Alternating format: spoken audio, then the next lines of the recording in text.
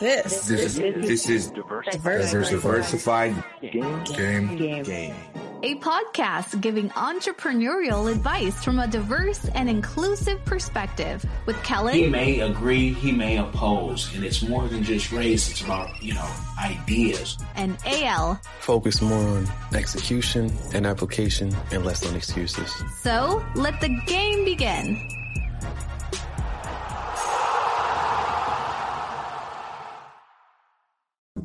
Hey, it's Kellen, and today, you guys, I'm riding solo, but I have a guest, and she is a special one who can show you how to get some money.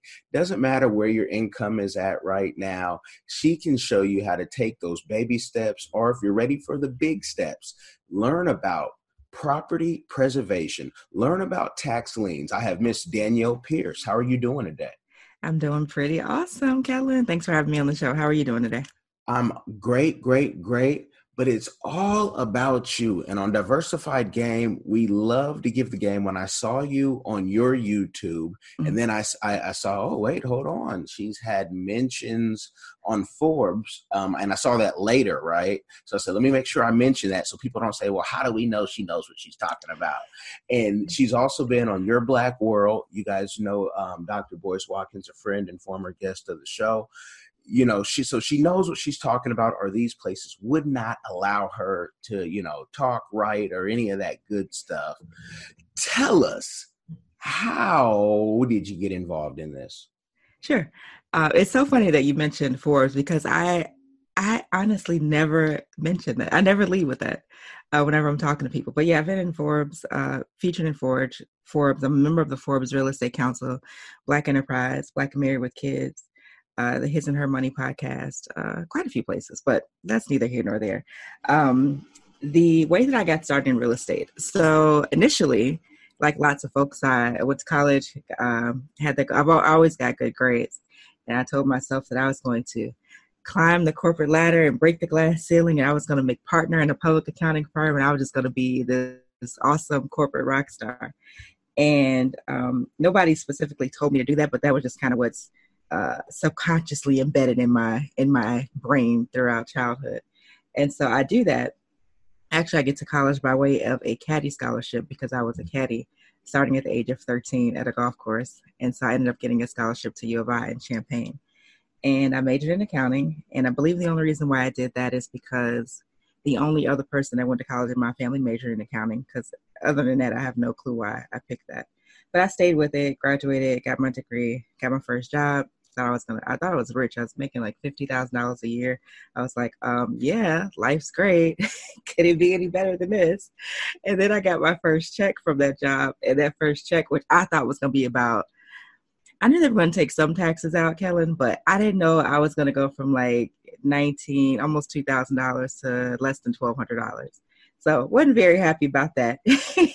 And I lasted in corporate for 5 years, but I knew right away that I wasn't going to stay there forever. Like I knew that within the first 3 months or so. I was like, this cannot be what life, like Jesus did not die on the cross for me to go and endure this every day. And the weird thing is that everybody else complained about the job, but everyone, no one ever left. And I was just like, yeah, that's not going to be me.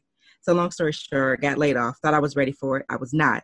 So I struggled for quite a few years as an entrepreneur trying to figure it out. I've always been in real estate, but just couldn't find my footing. I just, like a lot of people, I just flip-flopped. I was inconsistent. And so finally I decided, you know what? I'm going to stick with these two things, which so happened to be working with foreclosed properties, which is property preservation, and then tax lien investing. And that's how I came to be here today. And can you talk about, I'm thinking about the young person who says, wow, okay, she went from there to there to there, but you said some key things. And I researched and heard you talk about being a caddy. So I'm going to come back to that. Yes. But when you did get laid off and then go right into business, did you have a nest egg? If so, what did it look like? And if not, how did you then take those next steps? Because we know that just even stepping off that porch into entrepreneurship is the hardest part. And I know you've talked about numerous times in your video, the perfectionists and people, for whatever reason, thinking they're not ready. And once my kids graduate, or, once this happens, that happens. laid off, I mean, do you then take your unemployment or pension and say, okay, I'm going to let it all ride on me? What was that like? So what that looked like in real life is that when they laid us off, they cashed out all of our stock. So at the time, I had about $30,000 in stock at the company, which was a company in Chicago. And so I got that money as like $32,000 in my Fidelity account. I was like, oh, yes, winning. And then I was also doing my first flip at the time. And so a few months after that, my first flip sold, and that was like $26,980. And then I actually did end up getting paid from Equity Office for, I think they paid us for 6 months. So all of that, so just people always say how if they were a celebrity and they had the chance to make, $200 million, that they would never be broke and they would never lose it. Like, people can't fathom that. But I would say to anyone that it doesn't really matter how much money you're blessed with. If your mindset isn't there, you'll always dwindle that money down to match the level of where your thinking is. So I grew up with no money and broke, single parent household. And so money was always very, very scarce. So to me, 30,000 here, 26,000 there, and I'm still getting paid for 6 months. That was literally like the ultimate bubble for me, thinking that I had all this money at my disposal. So what I did is not actually pay off any debt. I didn't actually start any business. I didn't actually start any franchise or buy a franchise. I just pretty much spent most of the money, Kellen. Like, I just kicked it, went to parties, went to concerts, got clothes. I paid a little bit down on my car because I had a Monte Carlo at the time, which I loved Monte Carlos. I love all Monte Carlos from the 70s, 80s to I love them. And that's what I did because, again, even though I have an accounting degree, I worked in corporate America. I did taxes. My mindset was that of a person with very little money and very little options for money. And so once that dwindled out, that's when I decided to try to figure out the whole entrepreneurship thing. And I really couldn't figure it out by myself because I didn't know any entrepreneurs. I didn't have that circle around me. My family certainly wasn't entrepreneurs. And so everybody was like, well, yeah, when are you going to go back to corporate again? When are you going to get your job? And then for me, it was like, well, you want to kind of make it seem like everything is going well, that you kind of killing the entrepreneur game, and you're not. So it was a very, very intense struggle. It took me a little over 5 years to replace my corporate salary. And then like another year after that to finally hit the 6-figure mark. So it was a very, arduous process, primarily because I didn't know what to do. I was just kind of floating, and I wasn't that good at asking for help, and not that good at following directions when I did get help. So that's the truth. And I think now we jump into I was a caddy, because when you have a caddy, if you're not listening to your caddy, you might as well just, play at the miniature golf or just shoot at the range, because the caddy is like the catalyst to how well you're going to do. Terrible caddy, and they know the green, they know what's going on. So how does a caddy not listen to the advice? And then I'm going to stay on the caddy thing. Okay. But were you just kind of was it hard-headedness, or was it that you really felt like, okay, my plan is the best plan and no one else? Or was there no one else, since you didn't have family or friends that did business like you, and that maybe you couldn't trust anyone at the time? Like, what were those emotions and going through your head? It wasn't so much that I thought my plan was the best, because I really didn't have a specific plan, which was probably the number one error that people make, is actually starting a business with literally no foundation, no plan, no nothing. And so it wasn't that I thought that I knew better than everyone else. It was more so the stuff that I learned in corporate America, the things that I learned at U of I, the things that I even picked up when I was hearing people talk about on the golf course, I didn't think to apply it to my own business. Like, I thought the stuff I learned in college, like, oh, that's cool, that'll help me in this job. And I never made the transition to say, oh, well, you could, instead of wasting time here and pretending like you're getting over and pretending like and acting like you're working when you're not, or trying to look busy, you could be trying to figure out what they're doing in this business that you could then translate into yours, but my mindset wasn't there yet. And so therefore I didn't do it. It was just kind of like, it was like, this was one world and this was a separate world. And I never could figure out how to bridge the two. Were you married by then? I got married when I was 27. So I got married, let's see, that was right around the time when I was definitely laid off by then.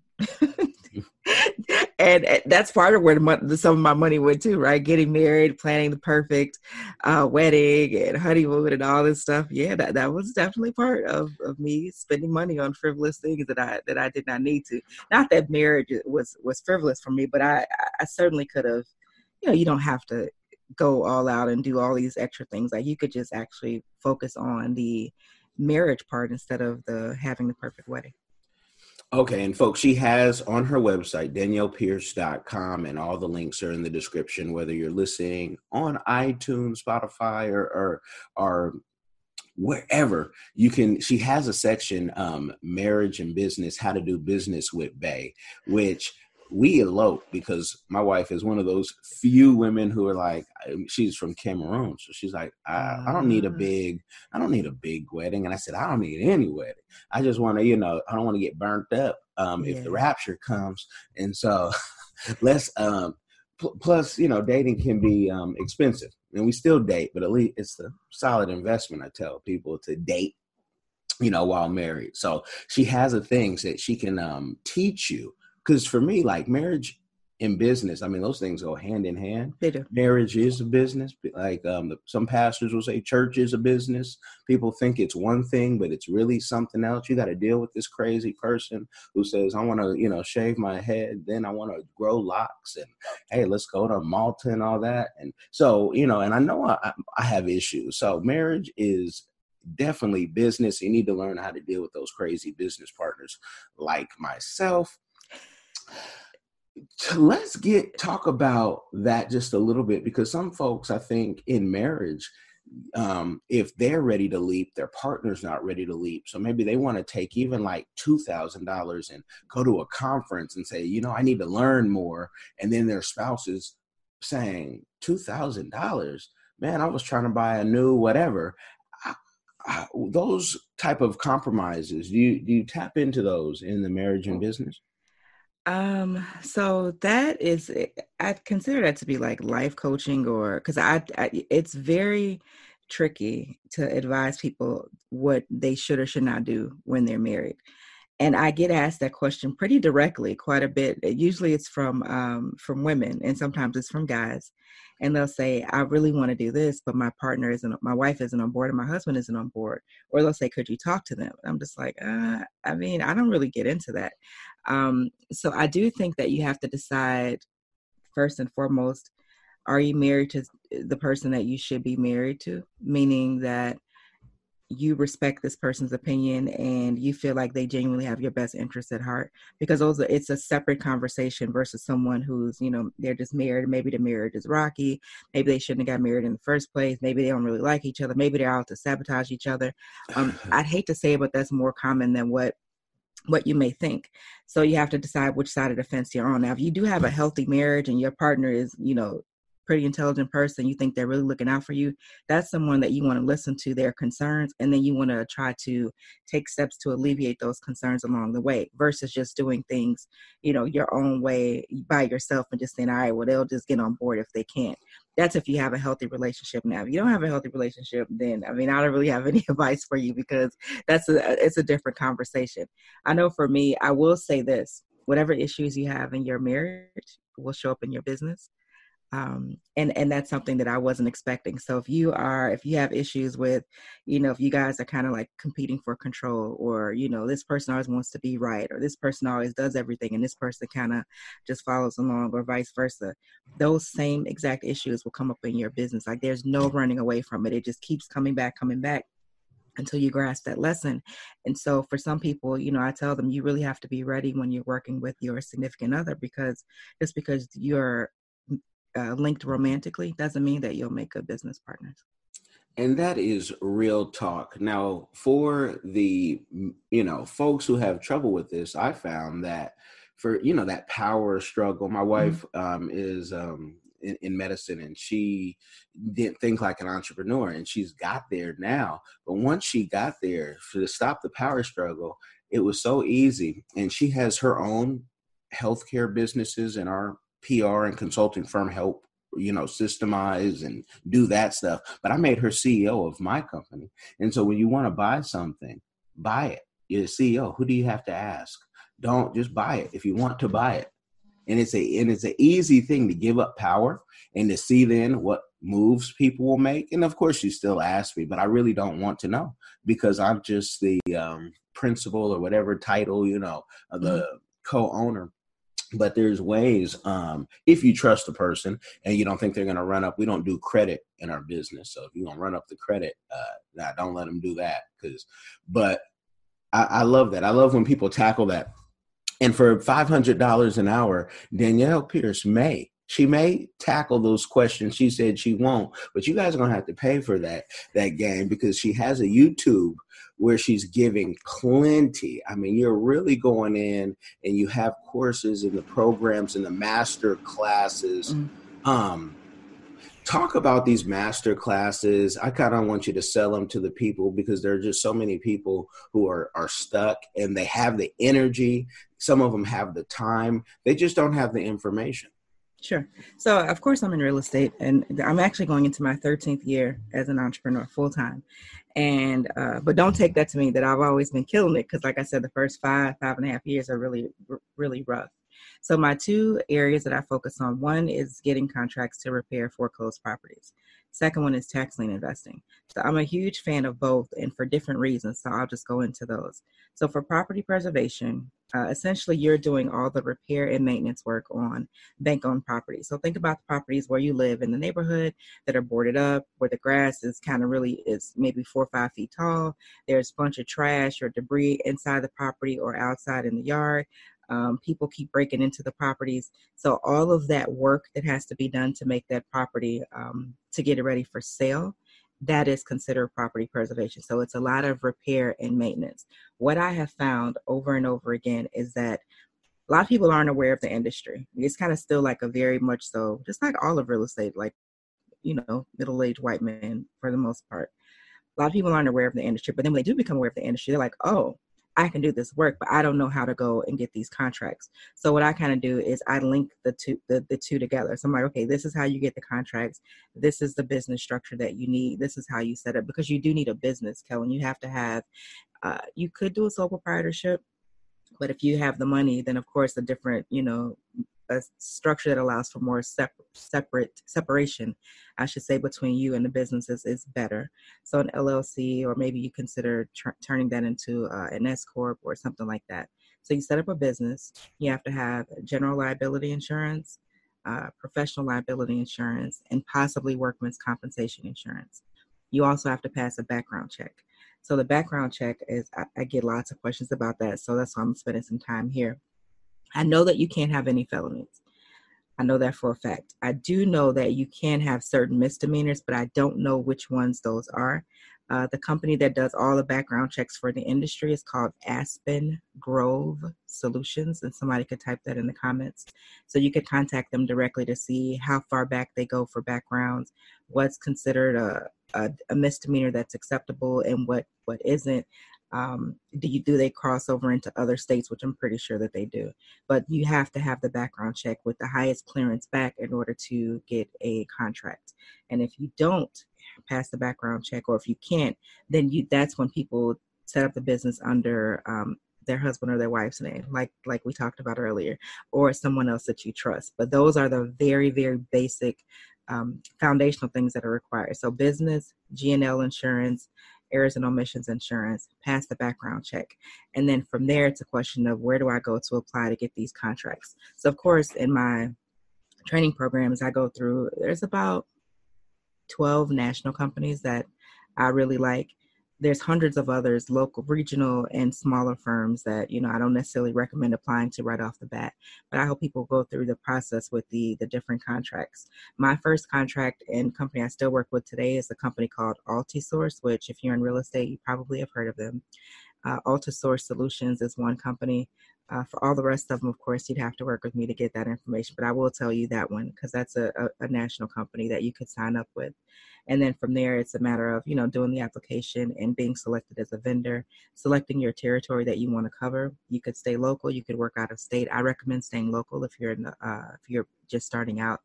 And our very first 6 months, we only made $30,000, but the next 12 months we made $332,000 or something like 332 or 333. And it's a great business to start if you want to be an entrepreneur and own your own business. And if you have the flexibility, if you have a 9-to-5, if your job is somewhat flexible and will allow you to respond to an email or a text during the day, it also is great if you have that type of job situation. And if you want to work with family and friends. I did it and it wasn't necessarily ideal for me. It's not to say that it won't be ideal for you. I think you just have to select them as you would anyone else. So don't just say, oh, this is my best cousin or my best friend. Let's go into business together. Kellen made a point earlier about thinking like an entrepreneur. So if you are a longtime entrepreneur like I am, and your partner or the person that you're thinking about bringing on board has never been an entrepreneur, that is I won't say a disaster waiting to happen, but it's going to be hard because and that's not to say one's better than the other. I'm not saying that, but the thought process is very, very different. If you know how to eat what you kill, that's a different mentality than someone who's like, oh, I'll just sit here and wait for you to tell me what to do and how much you're going to pay me. Does that make sense? So it's very, very different. So I'm just throwing that out there. But in terms of the income and revenue possibilities, I mean, it's as high as you want it to be. So there's the downsides because people always say, well, what's negative? What's bad about the industry? You telling us all the good stuff. The difficult part, the ongoing difficult part will be locating and keeping suitable contractors. Unless, like a lot of my brothers and my sisters too, I'm finding out, if you can do this level of repair and maintenance work yourself, then that is such a blessing because then all you literally need is the business structure around you and the insurance around, meet the insurance requirements and to go out and get the contracts. And then you could literally shift I'm in a position now where I'd never have to go work for anybody else. And I can't at this point. I mean, I'm unemployable. It's been too long. Like once you get a taste of freedom, it's hard to go back, to somebody telling you, Talk that talk. Yeah, I gotta ask for vacation days. I can't go to this funeral. I mean, it's challenging. So once you break free, no, you can't go back. And if you do this the right way, this is your opportunity to do that. So that's all for property preservation. You want me to talk about tax liens now? I want you to talk about it all, but I want to, what she said, a lot of folks, they dream of that because I just came back from a big conference on TV. Everybody was there, Netflix, Hulu, Warner Brothers, Sony, and someone had told me, you should be an executive. I said, I already am. And I said, I knew what they were going at, but I said, when I want to go snowboarding or if I want to go wherever, I want to go and I want to go. Yeah. And so I don't, that even, I was like, that would take a lot of, you'd have to offer me, a position that would be historical in my mind. He said historical. Yeah, like the first, non-Spanish speaker to run Viacom, South America or something. I really like Viacom Africa because I like to be in Africa. But something historical. First American to, something historical. But that's a beautiful thing. And when she's throwing out those numbers, people, and if you're watching on YouTube, and I know most of you guys listen on the podcast, we haven't shifted you to YouTube yet. But, when you see her beautiful earrings and her matching necklace set, you'll say, oh, that's okay. That's what I could get if I really hustle, grind, and put the time in. So, yes, please go into the tax liens because I loved learning from your channel about tax liens. I always watch stuff on tax liens, but I really liked your delivery on it. You didn't oversell it. You made it simple. And I'm moving again to Florida where you get some of the highest percentages, 18% at the moment, and can foreclose in I think about 3 years. And I'm like, ooh, it's like a small gamble for someone who wants to, I don't gamble, but a small gamble. Yes. So if you are someone who is risk averse, then definitely tax lien investing will appeal to you.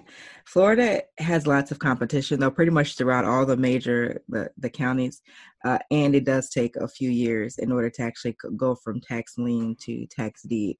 So that's why I do not invest in Florida. But just to back up a minute, so when I'm referring to tax lien auctions, I'm referring to going to basically a physical auction, and properties are being sold just like the auctions that you see on TV. It's literally just exactly like that. Very stereotypical way that you see it portrayed.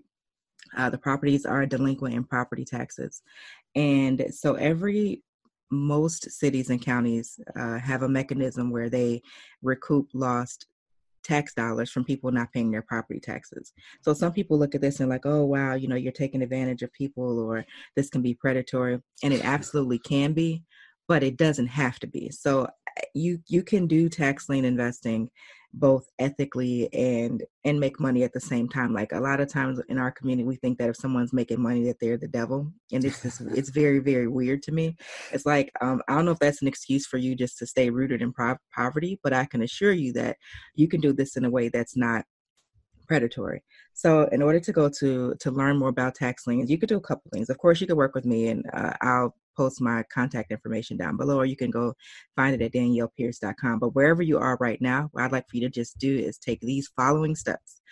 First, you're going to contact the local tax assessor's office where you live, and you're just going to say, hey, when's the next tax lien sale? Or if you're in a state where they offer deeds, you'll say, when is the next tax deed sale? But however you phrase it, they'll know what you're referring to. A lot of times we like to make things really, really complicated. We're like, oh, I don't know where to go to get this information. Well, it's kind of their job to sell these properties or to get rid of these properties and to get them back on the tax rolls. And it's kind of their job to answer your questions. Now, some places like Chicago, other big cities, they can be a little sketchy over the phone and short-tempered. It's kind of like going into, anybody ever been to the public aid office? It's kind of like going or to getting your driver's license. That experience for most people, it's usually not that pleasant. So sometimes they're not very happy about it. The smaller counties, I think it's easier to navigate. But you can do two things. You can either go in person or you can go online. And again, just go to the tax assessor's website is where you're going to start. And from there, you kind of have to dig around to find out when the next tax lien sales are going to be and the process to register and where they're being held. A lot of the sales are live, meaning you have to go in person. But some sales are online where you could actually be, like I'm in Texas now, and I bid on properties in Indiana last year, and I'll be doing the same again this year. I also bought a property in Memphis from here. I still haven't seen it yet. I'm going to go there soon. But so you can actually do these things from your computer as well. But if you're brand new, I recommend staying local. So you find out when the next sale is, find out what the registration process is. Sometimes there's a registration fee. So with regard to the fee, if it's a place like California, they may want you to put up a $5,000 deposit for LA County. If you're in a place like Indiana, the registration fee may be $500. In Chicago, it's $1,000. But the fee does go towards what you buy. So it's not like you're just paying the money and it's disappearing. Mm-hmm. It goes towards what you buy. Unless, here's the catch, you owe the city money. If you owe them money for unpaid water bills, unpaid parking bills, old property taxes for a property that you have, then that money goes towards that. You can't owe any city any money and then go bid at a property tax sale. And if you think about it, it makes perfect sense.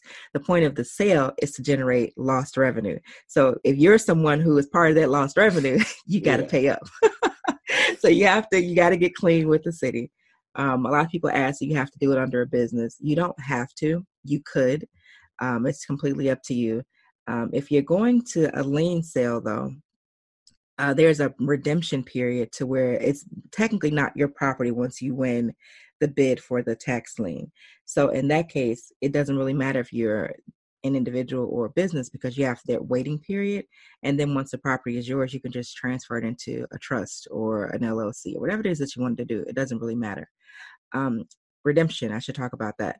So most places have a time frame to where the owner can come back and say, hey, I came up with the money.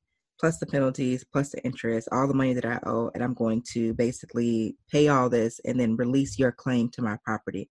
And if that happens, that's still fine, because then you still get paid all your money back that you invested, plus the statutory rate of interest, which could be, like Helen said, anywhere from some places it's really low. There's like a couple states where it's only 5%. I would say if I had to put an average, I would say 10 to 12%. Places like Texas and Georgia, 25% a year. Illinois, New Jersey, and I think you said, where are you located again? I'm in Seattle on my way to Florida. 18%. So it just depends. So you get that money back that you paid, plus that interest, plus your attorney's fees as well. So you're not out of any money at all. You're just out of the time that you spent, researching the property and bidding on it, etc. But it's literally like, so like I consider property preservation to be probably one of the handful of businesses that you could start with relatively low cost, high profit margin, no college degree required.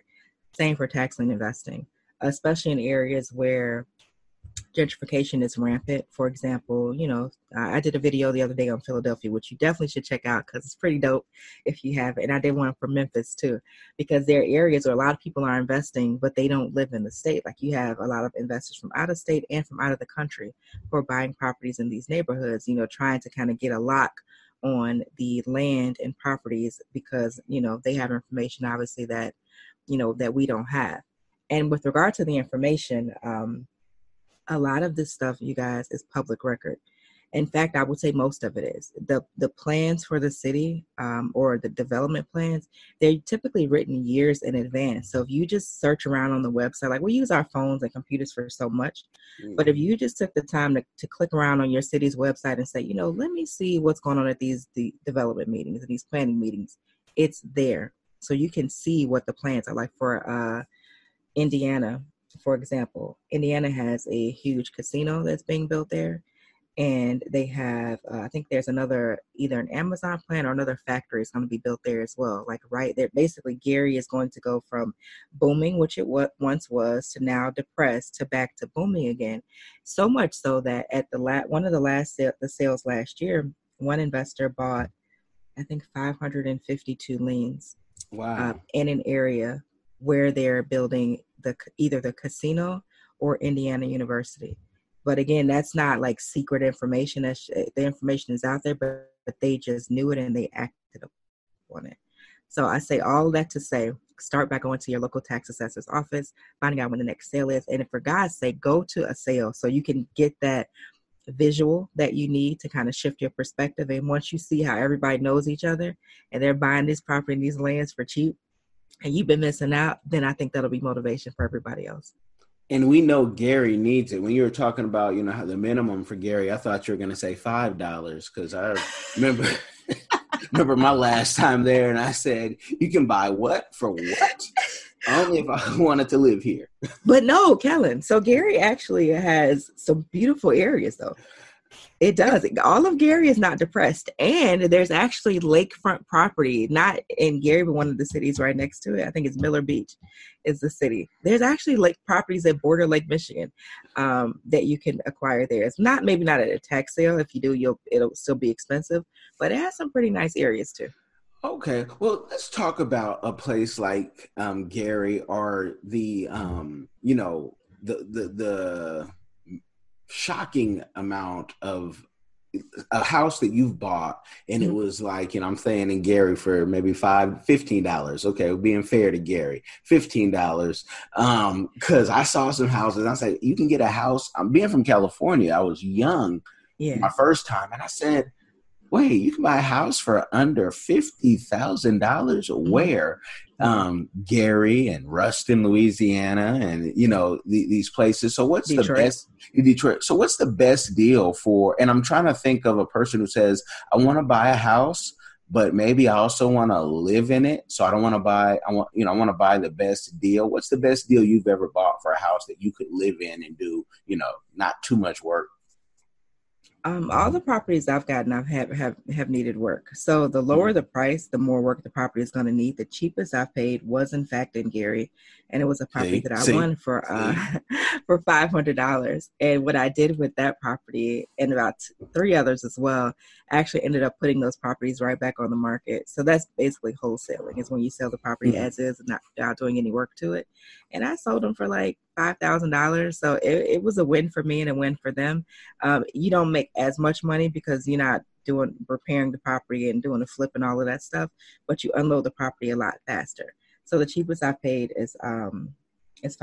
Now, if you're asking what could you pay and have something that's in move-in condition, if we're talking about Indiana or Lake County, you could do that in a few parts of Gary for maybe $10,000. $15,000, but it's better if you're looking for something that you can kind of move in right away. I would look at some of the surrounding cities, like Hammond has some really nice areas, Maryville, Cherville, Griffith. Don't get too much game. Some of that they got to hit you up. And that's consultation. We love to give the game, but you see, she knows what she's talking about. Sometimes I get these alerts and I can hear. I should get a siren.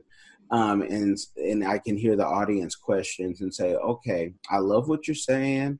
I'm about to get my tax refund because I gave the government too much money in the year and let them hold it interest free. And I'm about to get this big chunk of money. Can I give my money to you and you invest it for me? And then, I can make sure that I win. Can they do that? I get to ask that question quite a bit. I don't do that. I may at some point, but I just haven't done it yet. Just because there's a couple reasons for that. One, it's a lot of work, and I got 3 children, 8, 7, and 5. Take up a bunch of time, and I got a couple businesses to run, and so I just don't necessarily want to devote the time to that. But for 2, you'd have to, if you're dealing with people's lump sums of money, and they don't have a lot of those lump sums lying around. They typically want it back fast, and they want a very high return.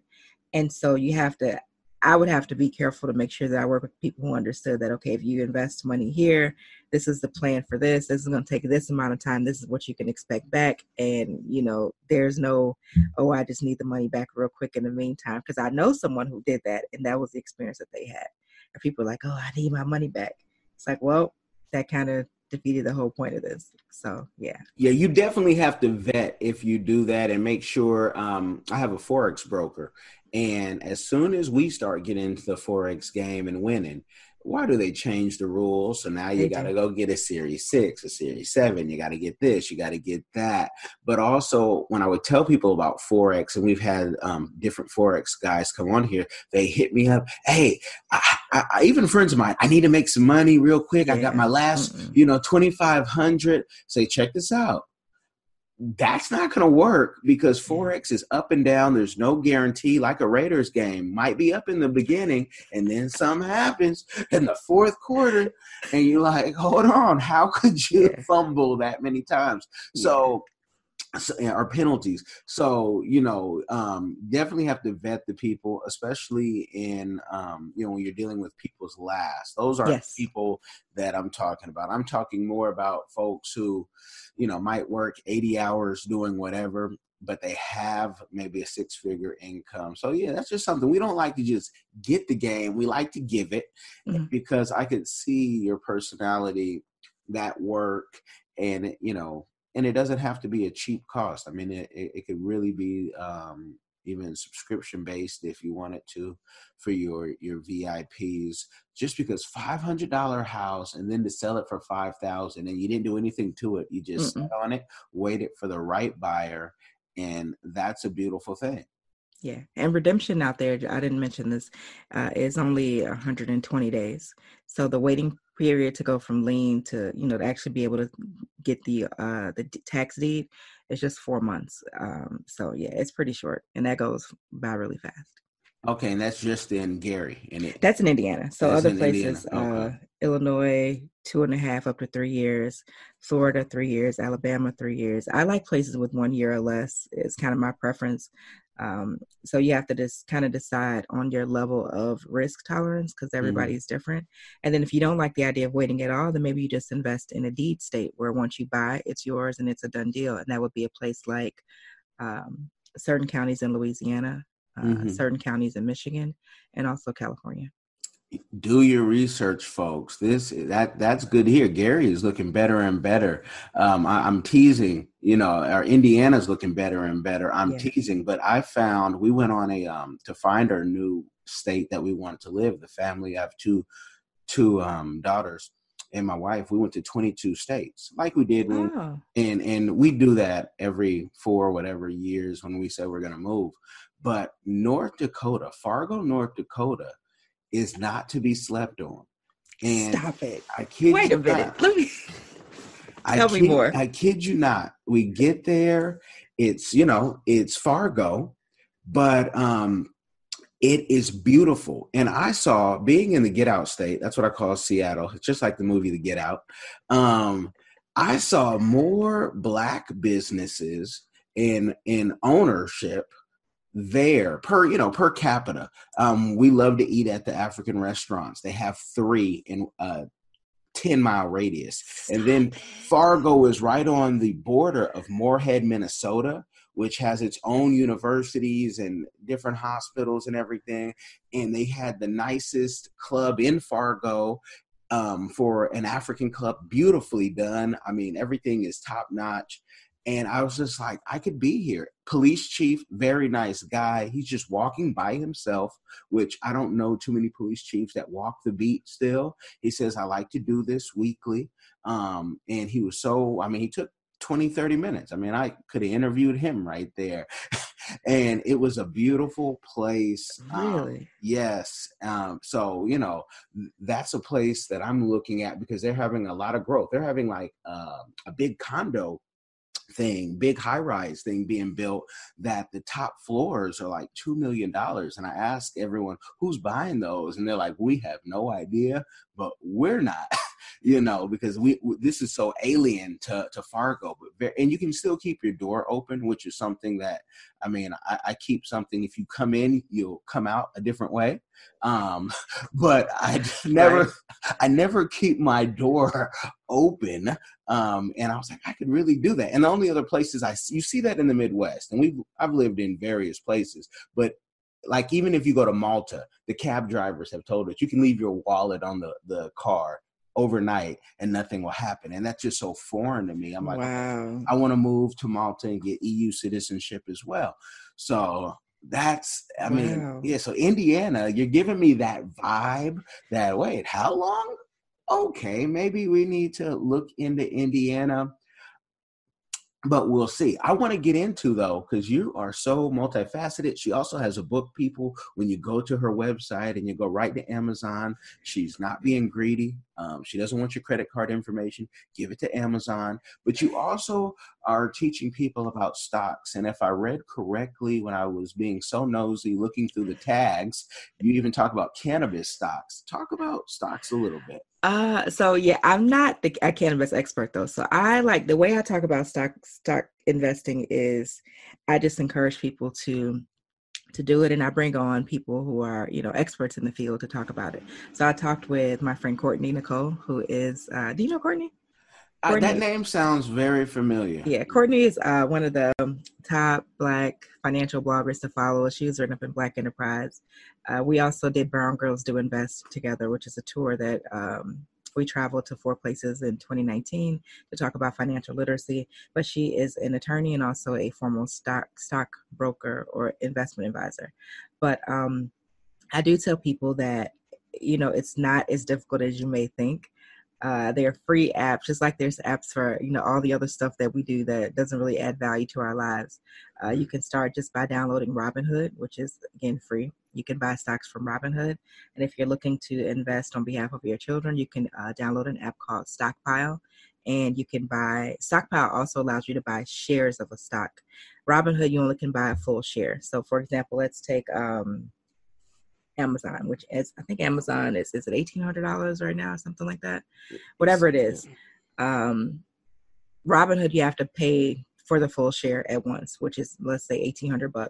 if it's stockpile, you can pay for, let's say you got $500, you could buy $500 worth of, a particular stock, and you can buy it in increments. So that's why I think some people like stockpile a little bit better than the others.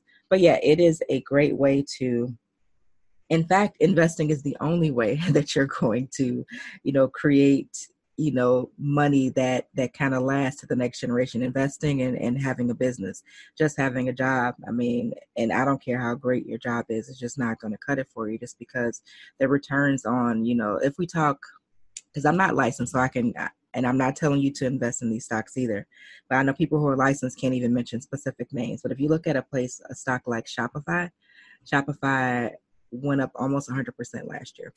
That means 10,000 in Shopify at the beginning of the year goes to $20,000. Where else can you do that at? So 100,000 goes to 200,000. So Shopify did really well. And then there's some other stocks too that, that just had crazy returns. Now my cannabis stocks are,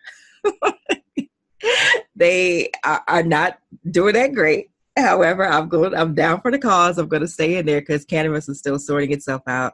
And all my cannabis investing friends are like, oh, you just got to be patient. I'm like, well, look, I think I'm up to 150 shares now I have Aurora and what's the other one? I have Kronos, and they're just, man, they're tanking. But I'm hopeful that things will turn around. No, you gotta stay in there. There's so many stocks I've been told not to buy, like when I was younger. Yeah. And then it was like, hold on. I mean, I had satellite radio stock when they said don't buy that. And I'm not mad that I bought it the way I bought it, and I didn't have the money and it was at risk, but I believe that satellite radio, like other things, are just the future, if not the now. Everyone else just has to catch up, like E40 says, I'm not talking too fast, y'all just listening too slow, and some of them are just thinking too slow, so we got to get there first. Mm-hmm. Absolutely. Okay, so with all this information, I want to know, and it's kind of in what you do, but we ask all of our guests, what is your community give back with all the success that you're having? My community, my community give back, I was just telling someone yesterday, is actually the reason why I do my videos on YouTube. Mm-hmm. I do my content on YouTube, and I give away so much information there. It's for people who I know want to do things, but they literally just don't have the money. Because it's easy to say, like, I know Gary Vee and some other people talk about things like, oh, if you had money, if you really want to do something, you'd find a way and you'd find the money and yada, yada, yada. So sometimes that's true, but sometimes it's also not true. I like what my friend Courtney told me one time. She said that she feels like people like Dave Ramsey and a few others, they kind of speak from a place of privilege. And I totally get why she says that, because they're still assuming that, you can't be broke, right? Like you got a 401k somewhere, or you got like a small inheritance somewhere, or a savings account, or some stocks. But it's like, no, it's like a lot of folks just do not have anything at all. Right. So, and I know what that feels like. So if that's where you're starting from and you really want to do something else, then you got to really take small baby steps to get there. So that's what I give people. That's why I talked about FEMA inspections on one of my videos, and how I made like $15,000 in 2 months doing that. I was like, oh, this is a website where you go to apply. There's only 2 places where you can go to be a FEMA inspector. This is how much it pays. This is how you get reimbursed for all these different things. I got an email yesterday from a girl. She was like, thank you so much. I turned in my application the other day, and I got another email of like, oh, I'm actually going out to, I got my badge. That's what they call it when you get your, become an approved inspector. I got my badge. I'm being deployed out here. That's what I'm looking for, like those small success stories, because I know that if you're able to just take those steps from a video and actually take action, then you when you're ready to come do the other things, then you'll come back my way, and we can talk about the preservation or the tax lien investing. But my YouTube channel is my community give back. Okay, and I love that FEMA story. I think I want to almost tag that, but if you can give they can go get certified, and then they can go be on a list and a roster, and I assume then the government picks them out, or do they kind of have to search for the work? So I'll give you the 2 websites or the 2 companies. Mm-hmm. One is Vanguard, so it's Vanguard Emergency Management. Mm-hmm. Because FEMA, the government awards contracts for everything, and FEMA is no exception to that. So Vanguard has one, and the other company is called WSP, P like Peter, WSP Inspection Services.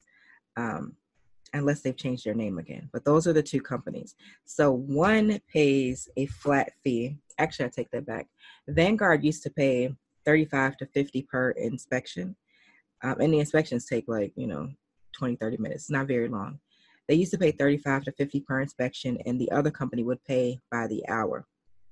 But there's been a switch now to where Vanguard now is also paying by the hour. And the hourly rate, I want to say, is $30 or $33 an hour. So the thing with that is you have to be mobile. You have to be ready to be deployed. If they tell you to go to Puerto Rico or they tell you to go to Florida or wherever, you have to go. But you're reimbursed for travel expenses getting there, travel expenses coming back, laundry expenses. What else? There's a per diem for your hotel and for food. So it's kind of really, I thought it was the best thing ever. And I wish I'd known about it, back in college or right after college, because I feel like it's a game changer. And it is a game changer. And then, like I said, I did like $15,000 in 60 days. And it didn't really feel like that much work. Now you do encounter some severe devastation along the way, because I was working that year, I think it was 2017, and there was like 5 disasters that year. Wow. There was a couple in Florida, Texas got hit really hard, and Puerto Rico just got slammed a couple times this year again. So you'll be deployed to any of those places, and then how long you stay is kind of up in the air. And yeah, you have to be ready for that, because some people don't like the idea of not knowing exactly when this starts, when this ends. So if you're like that, then don't do it. But if you have that flexibility, then I would say go for it, because you'll meet some great people. And then from there, last thing I'll talk about, because I got all these ideas always in my head. And from doing FEMA inspections is how I found out about insurance adjusting. And that also is can be a very highly paid career or business, depending on which route you go. And again, no degrees required. You just need your adjuster licenses in a bunch of different states, but you don't need a college degree. And I was just like, wow, like there's a whole world out here of stuff that we just never know about. You know what I mean? So I'm looking to catch those people in their 20s, maybe late teens, and kind of give them more options than just go to college and get a job and go work for somebody else. This stuff should be taught in middle school, yes, maybe even elementary. I never have heard about that. And I feel like what you don't know is why you don't grow. My company is FEMA certified, but it was because of a team member certifying us because of some government contracting. And they're like, hey, we certified you. And I'm like, okay, great. Because in the government, what's just another certification?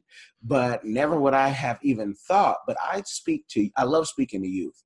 And when I wish I could have told every youth like, hey, this is that. So I'm going to say, you guys got to check out the Danielle Pierce YouTube channel to find all this good game. And because, I'm going to be talking about that. I know some people today who need to pack their bags, don't have any kids, nothing to lose, as our great leader says of this country, and go whatnot. We got to leave it on that, people. You guys have got so much game to absorb, rewind, take notes. Make sure you go to DaniellePierce.com, check out our website, get the book, because if she taught you this much in an hour, think about what else she has to say, from her YouTube to everything else. I thank you for your time. Thank you so much, Calvin. This was a pleasure. Can't wait to see is it going to go on YouTube or? It will go on everything that allows us to post. Okay. And you will definitely get a copy. All righty. Thanks for the time and the opportunity. I appreciate you guys. Appreciate you.